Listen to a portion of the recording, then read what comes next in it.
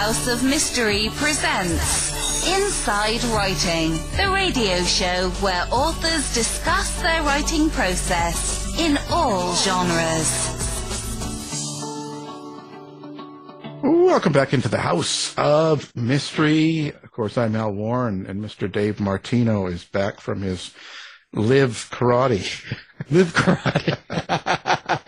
It's Live Marshall. Live Marshall. But it looks like Live Marshall. Yeah. That's could why be Live or Live. Death. I was thinking Marshall. Live like Liv Tyler. Well, that's spelled differently. That's right. And you're a writer. Come on. Yeah. Liv Tyler. I thought of that. I thought, well, that's how people would know. You're giving away your age, too. Liv Tyler's not the kid star anymore, right? Yeah. She's probably a grandma somewhere now. That's right. Like Jennifer Beals. She's probably knitting in a rocking chair somewhere. That's right. You know, it's crazy. Me too. Well, yeah, but you're a different story. Yeah. You've been doing that since you were 20. Well, let's just get into it. This is the big day, Friday, end of the week. People are running home, so we'll give them something to run from. So we've got an author today, and he is a big seller. He's done over 90 books and sold over 1 million. So he's up there in your league there, Dave. Oh yeah. So, Mr. Robert J. Crane, thank you for coming on the show. Hey, I appreciate you having me on, Al, Dave. Well, Robert, you've done a lot in this writing world. Did you always know you were going to be a writer from the get-go, from age of 4 type thing, or did it happen late? It's funny you say that. Yes, I did know early, but it's one of those stories where there's a lot of sidetracking along the way. So I knew I wanted to be a writer fairly early. I completed my first book, quote unquote, in like 4th grade. And everyone's praising, oh, it's so great. I can't believe you actually wrote a book in 4th grade. This is amazing. It's 5 pages. My talent for art has diminished in the years since. It's not kept up with the talent of the people my age. So now my skill is exactly the same level as it was when I was 10. Perfect. But I went to college and got a degree in English on the creative writing track thinking, yeah, I would love to be an author. And when I got out of college, the professors in the few creative writing courses I took were very frank about it. You know, the path to publication involved at the time getting an agent, querying publishers to find one that will like your book, and then you're going to publish about 1 book a year, and probably 95% of authors aren't going to make a living at it. So this is going to be a hobby thing for you. You probably need to go get a master's and teach English if you want to do this. And so I was very discouraged by that. It didn't seem like a particularly viable career path. And so I put it aside and went into the financial services industry to try and find a way to make money. And then after about 10 years of beating my head against the wall, dealing with mortgages, investments, and insurance, I finally reached the point where, maybe actually writing books, I should probably get back to that because this other thing is not working out for my sanity or really at all financially, because it was right at the time of the financial crisis. So no one really wanted to talk about mortgages or investments for some reason. Yeah, but so what made you go? I asked this because I think it's a tough career choice to be doing any type of work and then to decide to go into writing, because it's like you say, it's not an easy thing. Even today, there's a lot of self-publishing, and you still have to do a lot of promoting and marketing, and there's, if anything, self-publishing, there's like 1,000 titles every day that you're competing against, so you're overwhelmed. So is there something that actually lit the fire to make you, okay, I'm going to write a book, I'm going to find an agent, I'm going to publish this thing? Was there something that, drove you to that? Well, I did. I had an idea in my head that I just simply could not get rid of. It was the concept that became the Sanctuary series that I wrote. And I would go to work in the morning in financial services, and I'd be thinking about story ideas as I was doing the sales calls that I had to do and whatnot. And I just could not stop thinking about this. And I started writing it in my spare time in the evenings, just, a chapter at a time, whatever. And pretty soon I was spending just hours and hours on my evenings and weekends writing. And so I started looking into, how do you become a professional author, a published author? And I was very discouraged by the traditional route, the querying, the publishers, because I had an idea, and it was an epic fantasy series. I just finished writing the 12th book in that series. It's coming out in June. And I just didn't think that, in general, I'd have a lot of luck selling a publisher on this particular concept over the course of 12 books. And, I'd get one book out or something and they might cancel the series, which does happen sometimes. And I'd be out of luck. And so when I looked, I did discover that in self-publishing, there's a lot of, like you said, stuff that you have to do and to promote yourself. But it gave me the freedom to be able to hold a series through until I felt like I'd finished telling the story I wanted to tell. And so I decided to go that route. I looked into what the people who were actually having success at self-publishing were doing, and I followed that path, and it worked out really marvelously for me. I think actually we're at over 3.5 million books sold at this point. Yeah, you sleep with a lot of people when you get there. Yes, they fall asleep reading my books. It's not the equivalent, unfortunately, because I think I would be dead by now. Yeah, and so I mean, it worked out really well for me. Dispositionally, I do a lot better with the self-publishing side of things because I've done a few public events here and there on my own dime as an indie author, but interfacing with the public, doing a book tour or something like that is not what my introvert heart wants to do. Instead, sitting myself in a chair and writing for 6 hours a day, 5 or 6 days a week is definitely more up my alley. Well, how does one do this then? Because what's the secret to being successful in self-publishing to the extent you are? I had a very fortunate start early on. I was able to, Amazon used to have the ability to set your books free permanently. And you could, so I write fairly long series by disposition. My upcoming release in May here, Shadows, it's book 54 in a series. And I was only 8 or 10 books deep in this series when I started having success. But what I did is I set the first 3 books free. And I said, hey, try my writing. I know you've never heard of me. Give this a shot. Read the first book or 3 books. If you like it, here you go. You can keep reading more. And at that point, you'll be paying me. But up till then, it's a free sample. It's a lost leader or, the samples in Costco as you walk down the aisle. Right. And it worked marvelously. I hooked people into my writing, made lifelong fans out of them, and so many of them have been around from the beginning. So that was what I did at the time. Nowadays, it's a little more complicated. You still have to adopt the basic precept, though, which is you need to get people to want to try your writing one way or another. I suggest hostage situations. Yeah. Well, do you think output itself, putting out all those books, has worked better for you than interactions with readers? Do you think that just creating a large volume of work has led to your success? Well, as a certain 20th century monster said, quantity does have a quality all of its own. And so, yes, I mean, there is a certain amount of, bludgeoning the reader I can do by just flooding their inbox with 10,000 emails about how many different books I've published. But I mean, there has to be a certain level of enjoyment they derive from it, but absolutely, it does make it easier when you have, I'm writing my 99th book right now. It's easier for me to have 99 books to sell to people in 10 different series rather than if you've got one author who has 2 or 3 books out there and then they have to continuously flog those 2 or 3 books in order to, establish the number of sales that they would need in order to make a living on a yearly basis. Well, I noticed you're quite the series writer. And when you do that, like you were saying, book 54, book 55, how does that all stay in your brain? Like so many, editions of the same sort of story and quite often characters or theme or world, I guess, if you create a world. Like how does this happen?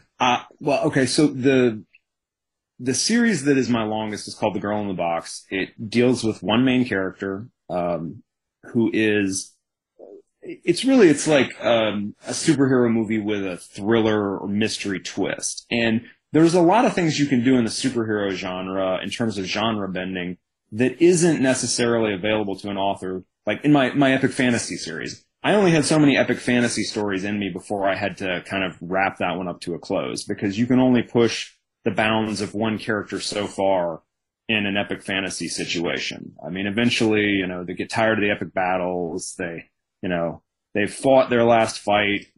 It's over. Whereas if you think about the Marvel Universe as kind of an example, you've got one book or one movie that's Guardians of the Galaxy. And then on the other hand, you've got Captain America, the Winter Soldier, which is a political thriller or a thriller in general. And so having that kind of superhero template to work with, I can write a mystery one book, and then the next, like the one that's coming out on the May 2nd is, it's a spy thriller. And so having that breadth of options available to me allows me to not get stuck writing the same kind of character in the same situation over and over again. It allows me to really push her in some different directions. But that said, it won't go on forever. I'm probably in the last stretch of 10 to 20 books at this point, I would say. We can only live in so many boxes. Yeah, exactly. Well, with your series, how do you deal with continuity? Remembering continuity. Do you use? Do you have tools? Do you have a process? Do you have a series Bible? How do you do that so that everything stays consistent throughout? 50 books. I have a pretty good memory to start with, so that is a key point for me. Although it's not as good as it was a few years ago, but I do have a series Bible that's updated by my last stage proofer. Every time I finish writing a book, she updates it and then sends it back to me with the final revisions. And then I have a series of advanced review readers that read it and let me know, hey, you might have messed up this. And if it's serious, I can fix it. It's rarely, most of the time, I pretty much catch it almost all the time by myself or with the help of one of my editing steps. I have 3 different editors, I should say. I have an editor and then 2 levels of proofing after that before it even gets to the beta readers. And so in general, I'm able to keep the continuity pretty straight in my own head, either through my own memory or the series Bible. Although occasionally I did forget that there was one character a couple of books ago. I had to thank one of my fans because I was interacting with fans on social media and I said, oh yeah, I've got this character is going to come back and, he's going to do something or another. And this one very voracious reader said, you do remember that he's pretty evil. I'd like to see him get a bad end. And I thought about it and I'm like, what happened with him? When did he go evil? And he cites chapter and book. And I go back and I'm like, oh my gosh, I'd forgotten I had done this with this character. And so I adjusted the story accordingly, thanks to my reader, David Miller, managed to give this evil character the proper send-off instead of making him comic fodder and allowing him to continue living in the universe. Yeah, worst thing in the world is to bring someone back to life that they're dead, He wasn't dead. He was a pretty bad guy though, and I had let him get away with it. So so your characters like that, like they're really bad, evil kind of people in these fantasy books. How do you kind of feel them or get them so that they seem real, like people buy into these evil characters? And is it hard for you to write bad people? No, it's scarily easily, which should worry me more than it probably does.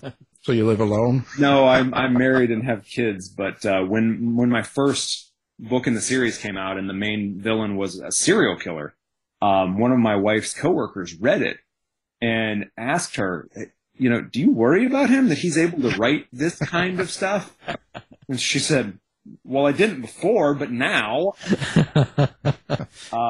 Yeah, I mean, I've studied criminology quite a bit. I read criminology books for fun in my spare time. I read a lot of history, and so it's not very difficult to tap into the vast reservoir of terrible people and come up with the common threads that bind them to humanity, the parts of ourselves that we really don't want to acknowledge. So I just try to put their humanity in there one way or another so that the reader will hopefully not see too much of themselves in these characters. But I will say that one of the villains I created, who was a serial killer, and I ended up eventually killing him. And readers to this day beg for me to bring him back from the dead because they like him so much. And I can't. I think I did too good a job on the one because he was appalling to me. I wanted him dead. I was sick of writing him. I guess a lot of bad characters believe they're doing it for the right reason, or they believe what they're doing is something that's good, or there's definitely a reason. Do you sort of explain that with your characters, or do you not write that type of bad character? They're just evil right through. No, I mean, I think in modern storytelling, you can't get away with this character is evil because they're evil. They have to have some sort of perspective that allows them self-justification. But in a lot of these cases, I feel like we've kind of filed the edges off because a lot of these really bad characters or really bad people, they didn't necessarily think they were the good guy. They just thought, in some sort of grand sense of story, it was that they thought they were right. Someone annoyed them. Someone wronged them. Someone gave them a grievance. And so, I mean, in some cases, villains can be villains because they're petty and mean and had, some small things go wrong in their life that they just held on to, let themselves get bitter. And so, however I go about it, whether it's a villain who's got plans to destroy the world or whether they're just planning a murder that they're hoping they can get away with, I mean, I just try and ground it in a feeling that the audience can see, I guess, or can empathize with, would be probably the better way to put it. So are you real conscious of how you display and write, let's say, your violence and even sex on the page? I try to avoid... In most of my series, I do have one series where there is sex on the page quite a bit. Most of my others, it's fade to black. But I mean, in terms of violence, yes, there are. I have not tended to flinch from being extremely violent on the page. I guess that's a more American way of doing things. But there's no sex is terrible, but show someone slitting 18 throats. That's fine. No, that's good. But yes, that tends to be the way I approach it. When you're doing this, like a fantasy book, now for someone that's old like me, mm-hmm.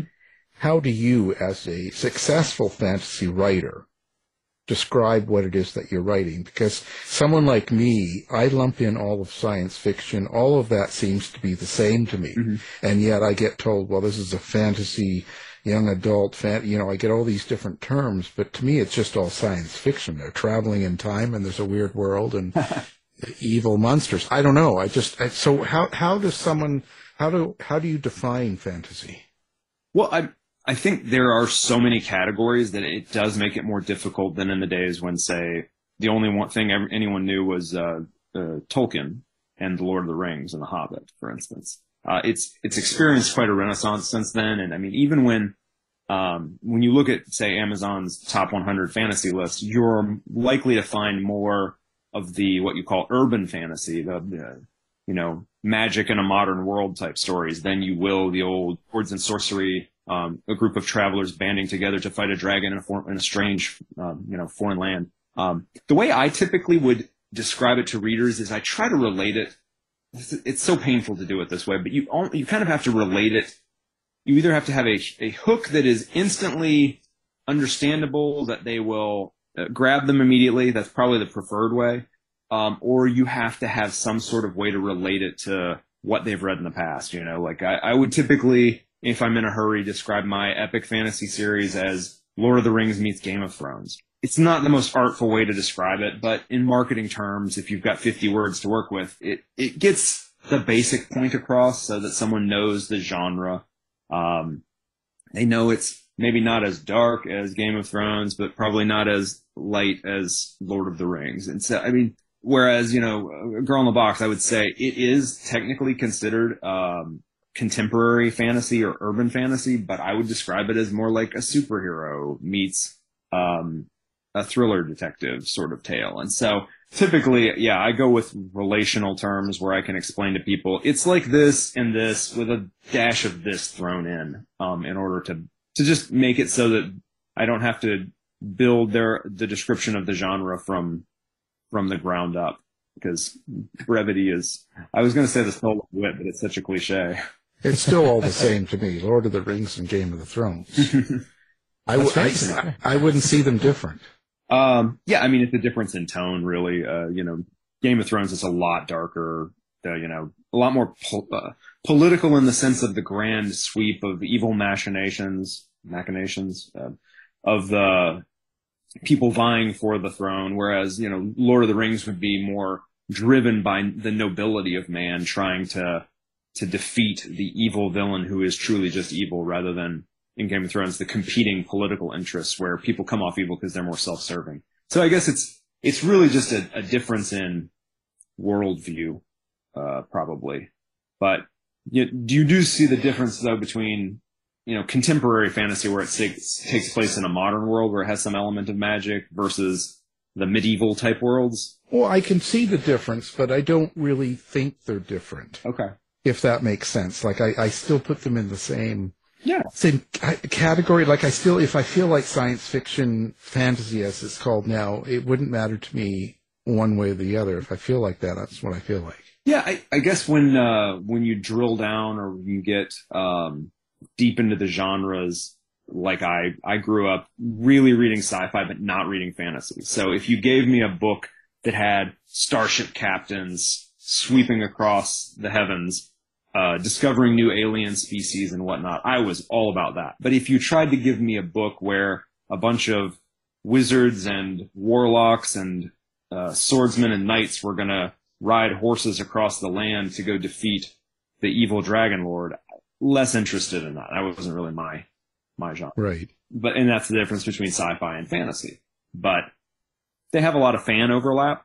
And, if it's not a genre that interests you, then, why bother to categorize them that deeply? Well, that brings the question to, how did you get back into or get into epic fantasy as you were more into science fiction? I really played a lot of fantasy video games, even though I didn't read the fantasy genre. And then eventually I started to read the fantasy genre a little bit, and I discovered Tolkien. I read Lord of the Rings finally, and I really loved that in college, along with The Hobbit. And then I ended up discovering Brandon Sanderson, for instance, who is just a phenomenal writer, and obviously a legend at the top of the fantasy genre, as well as Jim Butcher, who writes the Dresden Files. His series is just amazing. And I mean, those and my own experience again in video gaming really drew me to that world, because I really was more of a sci-fi or classic, Clancy thrillers type reader before that. Geez, my name should have been Butcher, right, in True Crime. That's a really good name for a yeah. I told myself I should have been Al Butcher. You could still be Al. I still can, yeah. You could do it. I'm going to write this down. With your epic fantasy, I was just wondering, where do your characters come from? Are you drawing from mythology or tropes, or do you create your own unique outlook on the fantasy genre? You can't play in the genre without at least playing with the tropes. The main character for the majority of my epic fantasy series was the classic warrior archetype, but I just tried to take him in some different directions, give him some different flaws. He's definitely got the wrathful barbarian thing going for him. He's a man kind of out of place. He's more ambitious and less loyal at the outset than you would probably prefer in your typical fantasy hero. And so that's the fun of it for me, is to take him through a character arc where he sheds that, he builds that loyalty, he sheds that ambition that is not serving him so well. And so, you definitely have to at least acknowledge the tropes, and then go in the opposite direction of them, or do something, because there's just so much content in all of these genres nowadays that if you're not aware of what, at least a baseline understanding of what has happened in the biggest names in the genre, you probably end up writing something that's a little too close to what other people have done in the past. Right. And don't get me wrong, there are some fans that, just give me more of this forever. I don't think it's necessarily a winning strategy in the long term to not iterate and at least create something new if you're going to play in that genre. How do you describe your relationship with your characters then? And I say that because we get all sorts of answers from family, friends, their talking to them all the time and all this stuff? Like, where is it for you? I am their butcher.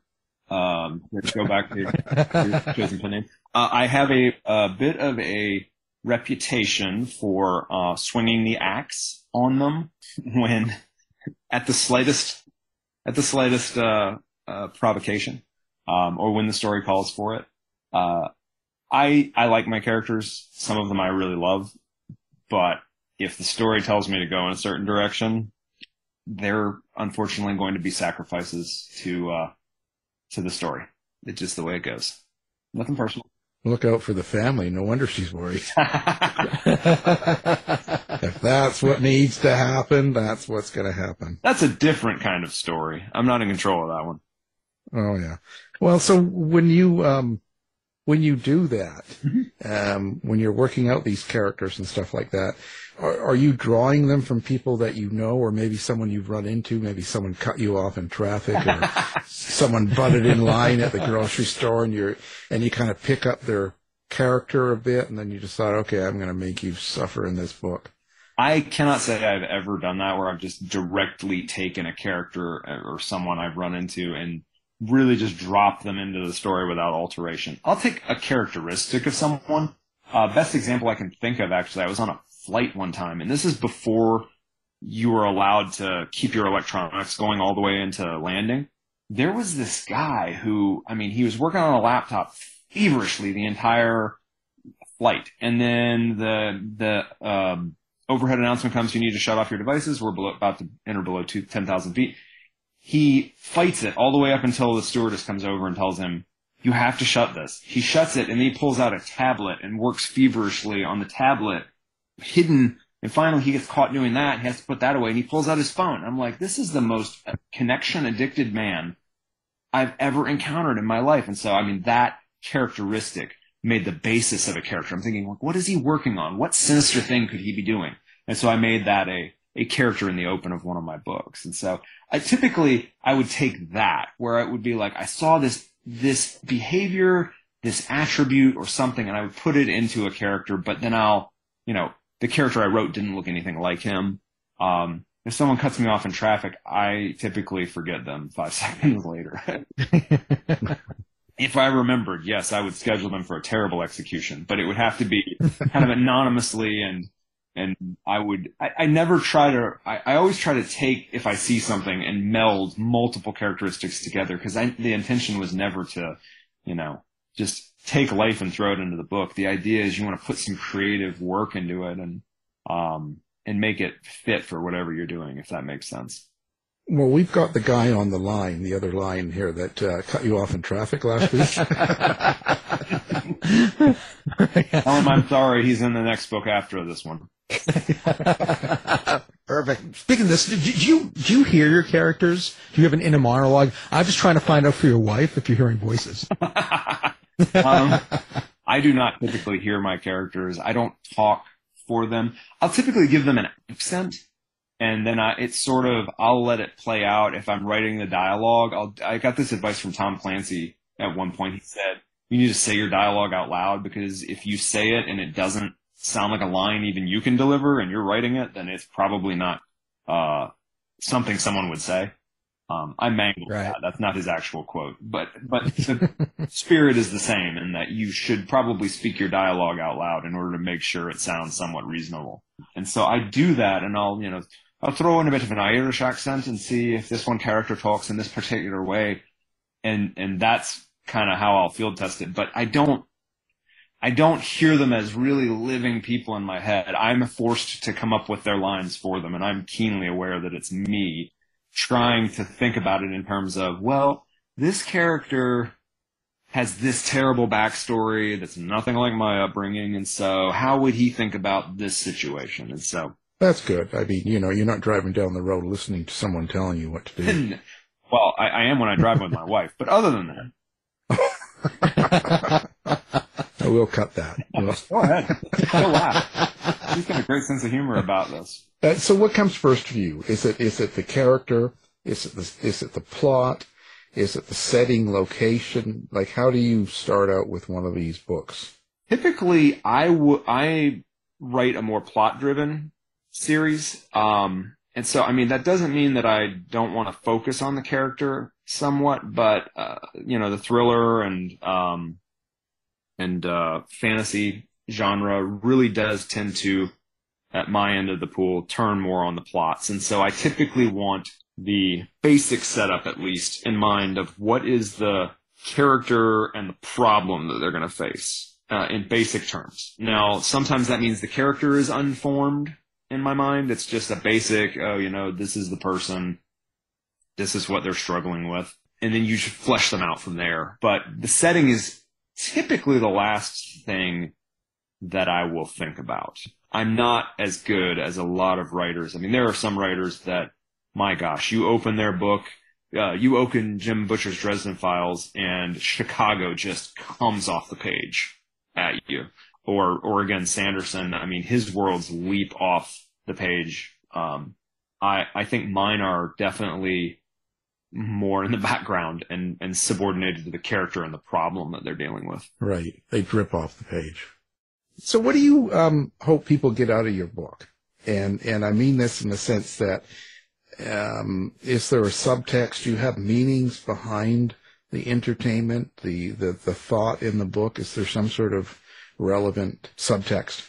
Often, but I mean, I try and put it somewhat in the background. Every book has a theme, an argument in my head that I'm, weighing. Should it be this way? Should it be that way? And I'll have the characters ask the questions about that. In fact, one of my proofers sent back about my most recent release. Wow, wouldn't it be great if there was a philosophical argument in the middle of this book? And I mean, he tagged it right at a place where I had just let them have a philosophical argument. So just pointing out to me, hey, your subtext is showing. And so I have all that in there. I'm not very fussed if they just want to read, if readers just catch the main plots. That's fine with me. That's how I operated for almost all my reading life until I took a theories of literature class and I started to realize there was some deeper stuff going on in most of the stuff I read. And so I put it in there, but readers don't have to catch it in order to enjoy it. How do you think when you finish a book? I mean, you've got so many. I don't know if you noticed, but when you finish a book, do you feel there's a slight change in how you write for the next book? I noticed it a lot more in the first 20 books.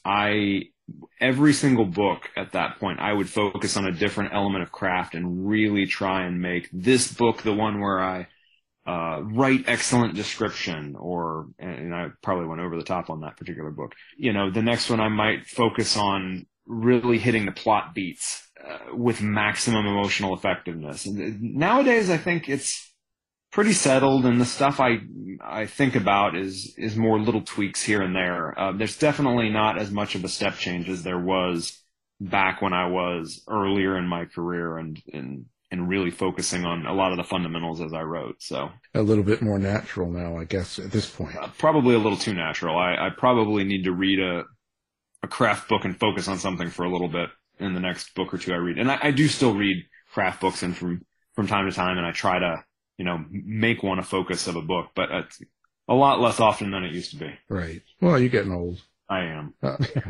What makes a good book for you? As a reader or as a writer? As a reader. Like when you pick up a book and stuff, let's say, whatever, just randomly pick up a book and you start reading it. What is it that keeps you there? What's good? I'll give you a couple of examples. I read a couple of books this weekend, one of which was the aforementioned Brandon Sanderson's newest release, Tress of the Emerald Isles. It had very imaginative world building. It had a protagonist that hooked me instantly. She's just this kind of sweetly naive and endearing character, and the arc of the character that she goes on is really impressive. I mean, it was just very well done.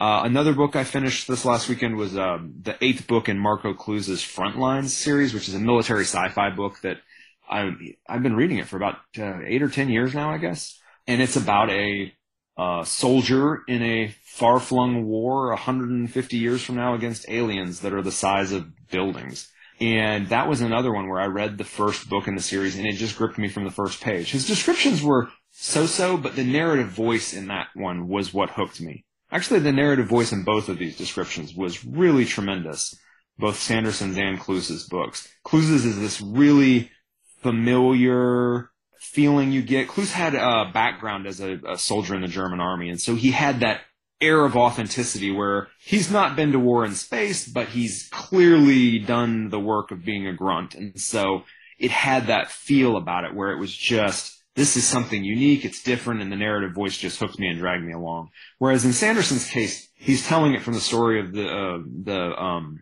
narrator is, the story is about a girl who's going through an impressive quest, but the narrator is actually this ultra powerful world striding being who's just sort of focused in on this story. And again, the narrative voice is the character's name is Wit, of the narrator, and he really is a funny narrator. And it allowed Sanderson to do some stuff with this one that he doesn't typically do in his, giant book stop or doorstopper epic fantasies, where the jokes are made right there in the dialogue and they just hook you and keep you going. And so for me, I love a good narrative voice. It doesn't have to be that sort of first person like those two are. Right now I'm reading a Schernau's Washington biography of George Washington, nonfiction.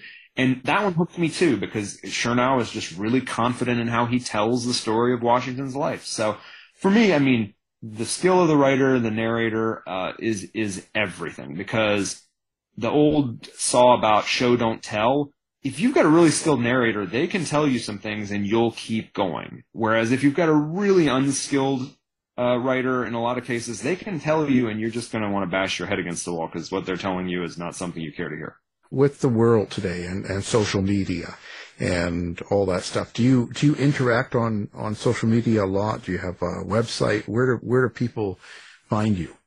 I do have a website, www.robertjcrane.com. I used to be very active on social media. Around 2020, I started posting silly memes, and Facebook moderation started banning me for 30 days at a time for them. So, so it sounds like Al. It was for the dumbest things. I posted a meme about Jeffrey Dahmer that got flagged for COVID misinformation. It was a joke. And then they, I guess, unbanned me and said it wasn't COVID misinformation. And then they hit me with a 30-day ban because it violated community standards. I didn't even republish it. They just republished it themselves. So I'm not as active on social media as I used to be. I keep an eye on it in case someone writes to me, but yeah, definitely I'm more on my website or behind the scenes. I can't do the full on social media interaction anymore. Not and expect to write as many books as I do. Well, does that sort of thing affect you? Like, stress and stuff, like you're getting canceled on Facebook or the COVID sort of situation and all that. When things are stressful outside of your home, does that affect your writing, or you can just write no matter what? I can pretty much write no matter what. I wasn't able to write as much during 2020 because my kids were home for the first part of the year. But and so I was trying to help them homeschool and Zoom class and all of that fun stuff. But I wasn't terribly stressed. I don't get terribly stressed about the events of the world because I have no control over the events of the world. And so if it's something that's in my control, I might stress out over it a little bit more. But in general, it irritates my wife because she's like, how can you be so calm about whatever is going on at the moment? There's not a lot I can do about it, and I don't like to lose sleep. So you get canceled tomorrow. What are you going to do? It'd be really hard to cancel me. I mean, I don't have a publisher that can fire me. I don't care what people think. I have a solid core of readers who seem to like my work, and so I'll just keep writing. And if they want to cancel me, I'll just log off the internet for a few days, and they can just, The thing about cancellation nowadays is that if you have a publisher, you can get in real trouble. They can obviously drop you. As an indie author, I mean, Amazon can be capricious. I don't want to suggest they can't. They just canceled a friend of mine's account on Amazon, his publishing account, because they said he violated copyright on a co-authored book that he wrote with someone else. Yeah, and so that kind of thing does happen. But typically they don't take your books offline unless you are violating their terms of service in some way. And he's working his way through that with them right now, and hopefully we'll get his account back. So I don't say it's impossible, but my typical strategy, if I say something that's, going to tick people off, I'll just log off the internet for a few days, go enjoy my life, sit out on the front lawn and sun myself, where people, who aren't very online don't know what's going on with my cancellation, and talk to my neighbors and come back in a few days when the Fuhrer has moved on to someone else. Well, it's probably not going to happen, but I just thought, it could happen. It could, but, well, most of it, again, it's cancellation if you want it to be. Right. Unless you do something really, really nasty, there's really not much you can, people cannot follow you for whatever reason, but it's not really that much of a change in your life. That's how I feel. I get it all the time, so I don't really notice much difference. People take it too seriously. Oh, yeah, fair enough. I was going to say, back in the old days, I said, everyone gets their 15 minutes of fame. I feel like in the new world, everyone's going to get their 15 minutes in the barrel, which is the cancellation. I've been trying, and I'm still here. God, what do I have to do? Well, so what's going on? What's next for you? I guess you probably got another dozen books coming out this year. I write somewhere between 6 and 8 a year lately. I almost released 10 one year. Back when I was co-authoring, I think the best year I released 19, and I wrote 9 of them myself and then 10 of them with my co-authors. But I am much slowed down. I don't co-author anymore. It's just me and my editorial team cleaning up my mistakes, the janitors of my literary career. So probably 6 to 8 books this year. I'm going to start a new series next. I've got to do something different. I just wrapped one up. I'm going to wrap up another series at the end of this year. And well, I've got one for you. How about The Boy in the Box? Well, I think there's several movies about that, and they're not appropriate for all audiences. How about The Boy Has a Box? And now we're all canceled. See, I'm trying to get canceled here. I'm doing what I can. A worthy effort. Doesn't happen. Yeah, well. So, fantastic. Now, of course, we'll have everything up on our website so people can find you and your books and your website and stuff, and it's been fascinating. And we appreciate you being on the show. Well, I appreciate you having me on, Al and Dave. Yeah. So we got Mr.